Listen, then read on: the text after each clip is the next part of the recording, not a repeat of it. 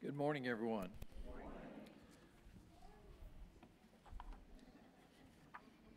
Thank you. It's always good to get somebody to reply to you, you know. Now, if I can just teach them to say amen.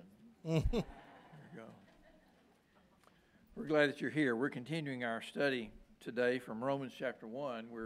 We're using Romans 1 as a study of the gospel, and that's what Romans is about. That's Paul's theme. And in the first chapter, he lays out the basic concepts of the gospel of Christ, and that's what we're thinking about in these weeks. Next Sunday, we will conclude that by talking about chapter 1, verses 18 to 32, and I hope you can be here for that part of the message as well. In Matthew chapter 5 and verse 20, in the Sermon on the Mount, Jesus said something that a lot of folks find puzzling, disturbing, just not quite sure what to make of it. And I'm sure the people in Jesus' own day felt pretty much the same way. He said, unless your righteousness exceeds that of the scribes and the Pharisees, you will never enter the kingdom of heaven. Unless your righteousness exceeds theirs, you'll never enter the kingdom of heaven. Now, the disturbing thing about that is the scribes and the Pharisees were the most notorious, I guess is the best word for it, keepers of the law, the most diligent keepers of the law, the most meticulous keepers of the law in all of first century Judaism. And so how could anybody outdo them when it came to the matter of righteousness? How would that be possible? Righteousness, you see, is serious business because Jesus says we can't enter the kingdom without it. Righteousness is also gospel business. It's part of the good news. And we need to understand the role of righteousness in the subject of the gospel. Notice Romans 1 verse 17 when he says in it, that is in the gospel, the righteousness of God is revealed from faith for faith, as it is written, the righteous shall live by faith. So 3 times the word righteous or righteousness comes up in that verse. So this is a significant part of the gospel message. But here's the question. If the gospel reveals the righteousness of God, then what does that mean? You might be amazed at the amount of ink that has been spilled over the centuries discussing the subject of the righteousness of God. What does it mean, and how does it factor into the gospel? How is it part of the gospel? Why does Paul say that the gospel reveals the righteousness of God for faith through faith? Well, I want us to talk about that. What does the righteousness of God mean? In Romans, I think it means two things that are closely related, but they're not exactly the same. Number one, the righteousness of God describes something that God is. It describes a personal characteristic of God. It describes the fact that God is righteous. God is a righteous being. The Old Testament says it repeatedly, that God is absolutely, entirely, unfailingly righteous and just. In Psalm 7, verse 11, it says that God is a righteous judge and one who feels indignation every day. Now think about that. The two go hand in hand. Because he's righteous, because he is perfectly righteous, he feels indignation every day. You ever felt righteous indignation? I think all of us have. We see something that we just know is wrong and it's repulsive to us. Well, all of our sins are that way to God. All of our sins are repulsive to God because he's absolutely righteous, and so he feels indignation every single day. Psalms 50 and verse 6 puts it this way. The heavens declare the righteousness, his righteousness, for God himself is judge. The heavens declare his righteousness. Righteousness, excuse me, righteousness in the Old Testament is often described in terms of a courtroom. The righteousness of God. God has called for a court, and Israel is on trial, or maybe the nations are on trial, or maybe all humanity is on trial, and God is the judge, and God is right. God is the righteous judge. God is the one who always gets it right. God is the one who never deviates. God is the one who never makes a mistake in the regard to justice. And in Psalms 119, verse 137, The psalmist said, righteous are you, O Lord, and right in your rules. And in verse 142, he says, your righteousness is righteous forever, and your law is true. I think that's why Paul in 2 Timothy 4, when he knew he was about to face a Roman judge, or had already faced some judges, and knew that he was about to die, about to face the executioner, he talked about the crown of righteousness that he said is laid up for him, because the Lord, the righteous judge, he says, will grant that crown to me on that day. The righteous judge, not Caesar's judge, not his court, not his councils, but the Lord, the righteous judge, will grant that to me on that day. God is righteous. But now this poses a problem. If God is absolutely righteous, how can he ever forgive anybody? If he's absolutely just, how can he forgive anybody? It is no more just to acquit the guilty than it is to convict the innocent. And we're all guilty, Paul says in Romans 3:23. So how can he forgive anybody and still be righteous? Now, I want you to understand something here in the language that Paul is using. The word that gets translated as righteousness means both righteousness and justification. It can mean both righteous and just.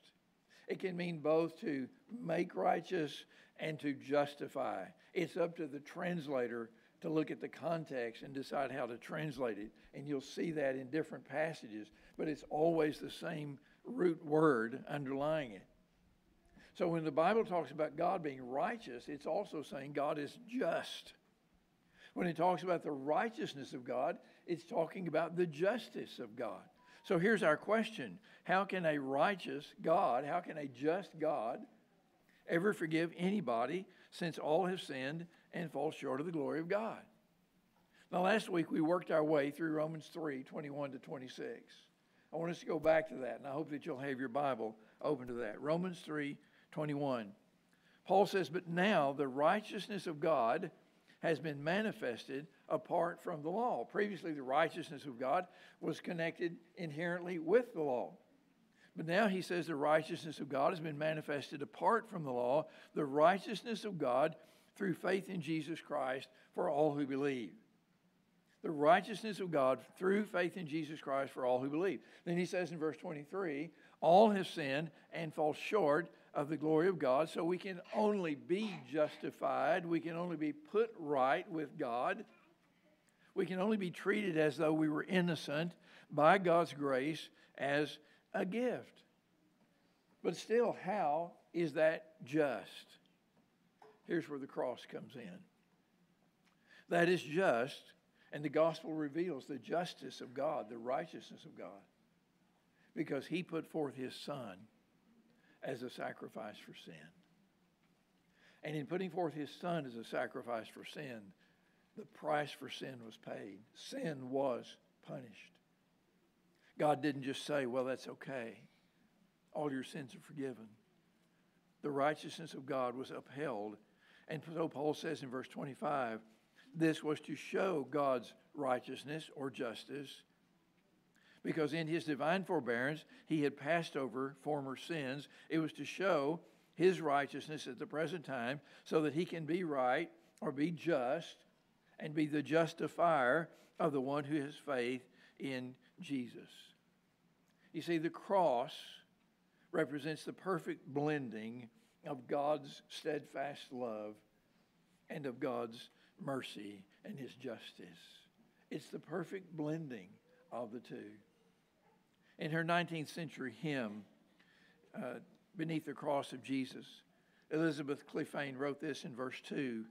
O safe and happy shelter, O refuge tried and sweet, O trysting place where heaven's love and heaven's justice meet. That's the cross. That's where God's love and God's justice come together. Still somebody says, but why the cross? Why did Jesus have to die? Why wouldn't God just forgive everybody without Jesus' death? And the answer is simple, because that wouldn't be taking sin seriously. A just God couldn't do that. A righteous God could not do that. Sin is the violation of God's absolute righteousness. Sin's not a parking ticket. You know, we sometimes think of our sins that way. It's like a parking ticket. You can just dismiss it. You just say, well, okay, that's all right. Let's let it go. That's not the way sin is. Sin is an affront to God. It causes indignation in God. It has to be punished. It has to be dealt with. And that's why the cross. But the beauty of it is that Christ bore the punishment for you, and he bore the punishment for me. And God's justice is upheld, and we are acquitted of our sins. The righteousness of God means that God is righteous. But there's another meaning of this phrase in the book of Romans. The righteousness of God is also, in addition to something that God is, the righteousness of God is a gift that God gives to those who follow his Son. You remember Genesis 15, verse 6, it said, Abraham believed God and he counted it to him as righteousness. It doesn't say he was righteous. And if you read the story, you know that although Abraham was a good man in a lot of respects, he was far from perfect. He committed a lot of sins. He did a lot of things wrong, just like anybody else would. So the Bible's not saying that God looked at him and said that he was right, that he was righteous, but it says he counted it to him as righteousness. He credited it to him as righteousness. And in Romans 4, Paul brings that up, and he says that Abraham was justified, put right with God by faith. How could that be if he was a sinner? And the answer is because God gave him righteousness. God gave him righteousness. You see, when we have faith in God, and remember from last week that faith means belief, it means trust, it means obedience. When we have faith in God, then he gives us righteousness that we don't have. He gives us his own righteousness. The NIV puts it this way in Romans 3 and verse 22. This righteousness is given through faith in Jesus Christ to all who believe. I love the way Paul puts it in Philippians 3 and verse 9. He's been talking about his former heritage in Judaism and how he had, if we were going to talk about the righteousness under the law and goodness under the flesh and a good pedigree and all that kind of thing, he said, I can boast with the best of them. You know, I'm a Hebrew born of Hebrews, of the tribe of Benjamin, circumcised in the 8th day, all the things that a good Jew is supposed to be. But in verse 9, he says that he counted all things as though they were rubbish in order that I may gain Christ and be found in him. Watch this part. Not having a righteousness of my own that comes through law, but that which comes through faith in Christ, the righteousness from God or righteousness of God that comes through faith, that depends on faith. I want you to listen to this carefully. Every one of us will stand before God in judgment. And when we do, we have to either plead our own righteousness. God save me. God forgive me. God let me into your heaven because I've been a righteous enough person. We're either going to have to plead our own righteousness or we're going to have to plead his. And say, God, I'm not worthy. I never have been. I never could be. But you've given me your righteousness through Jesus. Which do you want it to be? Would you ever, in your wildest dreams, imagine standing before God and saying, God, judge me on the basis of my merits. God, give me what I deserve. Or do you want to say, God, I have nothing to plead except the precious blood of Jesus Christ and the righteousness that you give because of him? Here's the good news. God wants to give you his righteousness in place of your own. Why? Because you don't have any. That doesn't mean that we can't be righteous. It'd be wrong to say that because you look in the Bible and it talks about people who are righteous. They lead relatively good lives. They try to do the right thing. We can be righteous up to a point. But here's what Isaiah 64 and verse 6 says. It says that all of our righteous deeds are like a polluted or a filthy garment.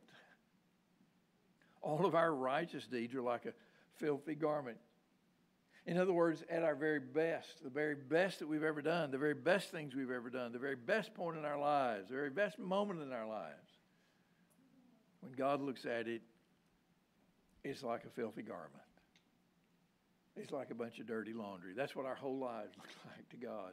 In comparison with His righteousness, it looks like that pile of dirty laundry. I want you to listen to this in Zechariah chapter 3, verses 1 to 4. An angel's been giving Zechariah a tour. And in chapter 3 and verse 1, he says, "Then he showed me Joshua the high priest standing before the angel of the Lord, and Satan standing at his right hand to accuse him." This is a judgment scene. "And the Lord said to Satan, 'The Lord rebuke you, O Satan. The Lord who has chosen Jerusalem rebuke you. Is not this a brand plucked from the fire?'" God wants to save him, in other words. Now Joshua was standing before the angel, clothed with filthy garments. Clothed with filthy garments. And the angel said to those who were standing before him, "Remove the filthy garments from him." And to him he said, "Behold, I have taken your iniquity away from you, and I will clothe you with pure garments." You see what the clothing with the pure garments is about? It's about taking away our iniquity. It's about covering us over with God's own righteousness. Why? Because Joshua deserved it? No, he did not. Because Jerusalem deserved it? No, it did not. Because Israel deserved it? No, they did not. But because God was merciful, and these were His people, and He wanted to clothe them with that righteousness. That's fine, you say, for Zechariah and for Joshua, but what about us? Look at Isaiah 61 verse 10. "I will greatly rejoice in the Lord. My soul shall exult in my God, for He has clothed me with the garments of salvation. He has covered me with the robe of righteousness." No wonder Isaiah was rejoicing. He said, God has clothed me with a robe of righteousness. Here I stand just like Joshua the high priest, filthy. But God clothes me with a robe of righteousness.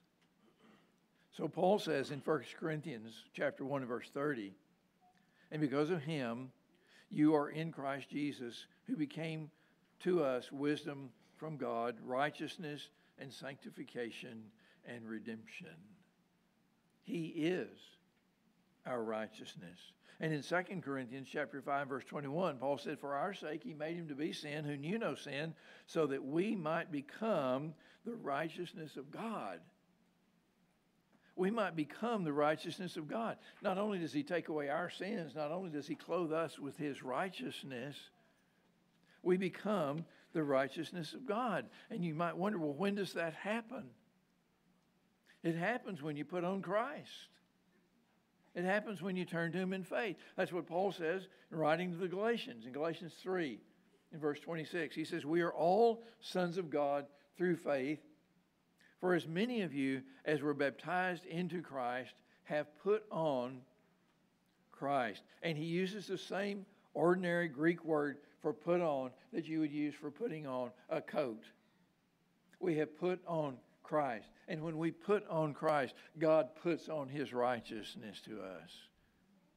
So the righteousness of God that is revealed in the gospel is both of these two things. It is God's own righteousness, and it is the righteousness that God gives to each of us because we have faith. That's how your righteousness can exceed that of the scribes and the Pharisees, because you will then have the righteousness of God that comes through faith in Jesus Christ. I said earlier that there's been a lot of ink spilled discussing the meaning of the righteousness of God.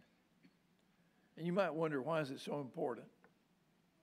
Why is it so important that we understand this, that we understand the righteousness of God? And let me close by giving you 3 reasons why it's important. Number one, because if we don't get this and get it right, we're going to believe and preach a distorted version of the gospel.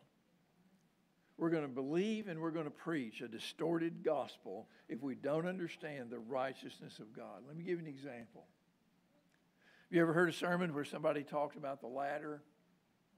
You know, the ladder that reaches from earth up to heaven, and we're to climb that ladder, and we climb that ladder through our goodness, through our righteousness, but we can't quite make it because all have sinned and we fall short of the glory of God. So we're 3 rungs from the top. We got up 7 of them. There are 10. I know that by revelation. There are 10 of them, and we get up 7 rungs, but we can't make the other 3. We all sin and fall short of the glory of God. So through Jesus, he reaches down and pulls us up the last 3. That's a great analogy, except it's dead wrong. It's dead wrong, and here's why it's dead wrong. You not only can't climb most of the way up to heaven, because all your righteousness is like filthy garment, but here's the other part. There's not a ladder. There's not a ladder. It doesn't work that way. It's not about you attaining righteousness. It's about you being given righteousness. The very best that we can do is like a filthy garment. And if it is, then we have absolutely nothing to offer him. We can't climb even that bottom rung. We can't get up even 1 step. We can only plead for his mercy and his grace and his righteousness through the blood of Christ. That's what the gospel is. We can only receive what he offers by justification by faith in Jesus. Remember, when you stand before God, it's either your righteousness or his. It's not a mixture of the two. It's one or the other. Second reason we've got to get this right, if we don't, we'll live our whole lives in fear and in uncertainty. We will always be wondering, did I get those first 7 rungs right? And are there really only 3 more? And have I done enough for God to let me into heaven, into his presence? And what's enough?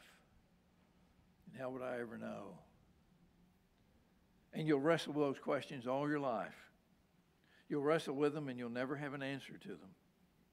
And yet in 1 John 5 and verse 13, John said, I write these things to you who believe in the name of the Son of God, that you may know that you have eternal life. How's that possible if we can't know where we stand with God? How is that possible if it isn't the case that God gives us of his righteousness? It's only possible when we are convinced that we're saved by his grace, that we have his righteousness in exchange for our own, that we are clothed with the robe of salvation. When you know that, then you can be at peace.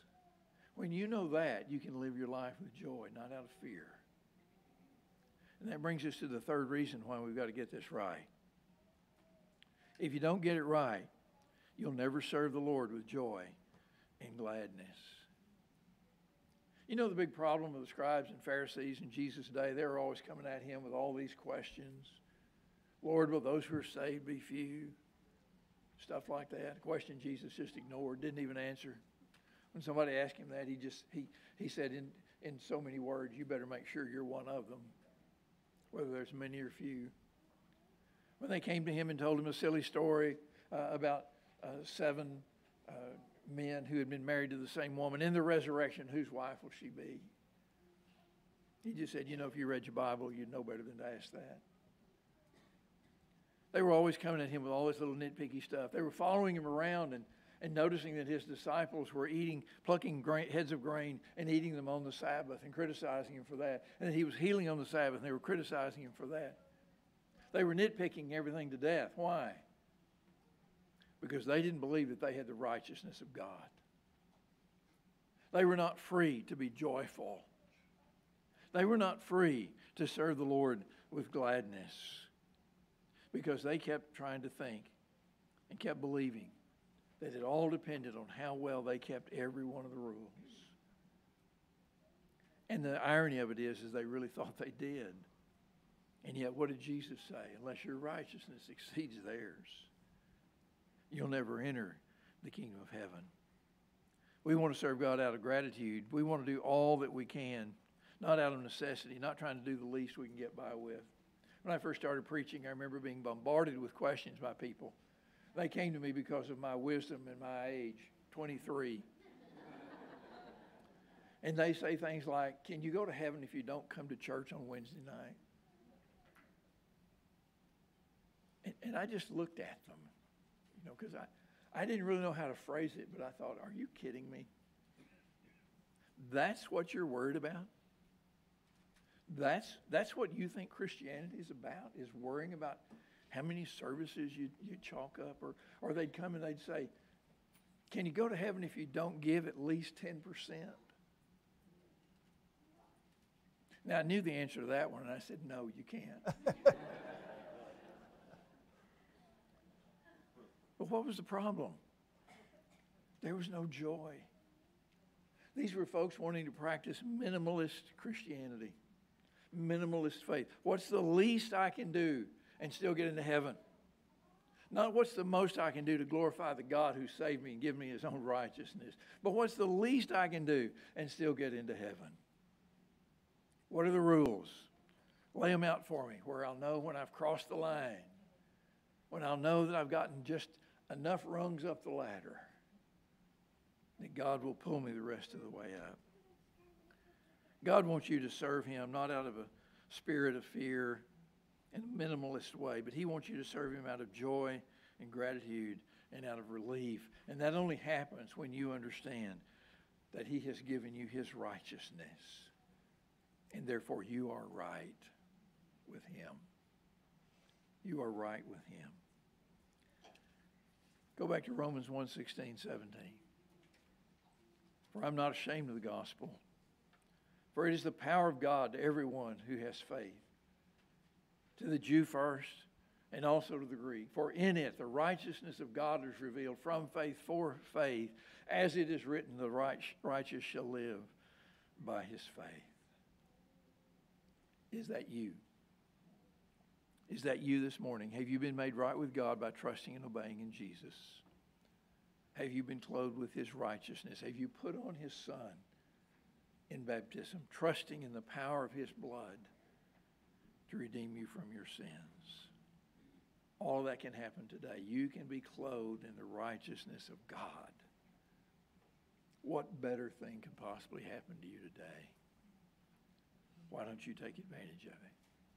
Let's stand together and sing.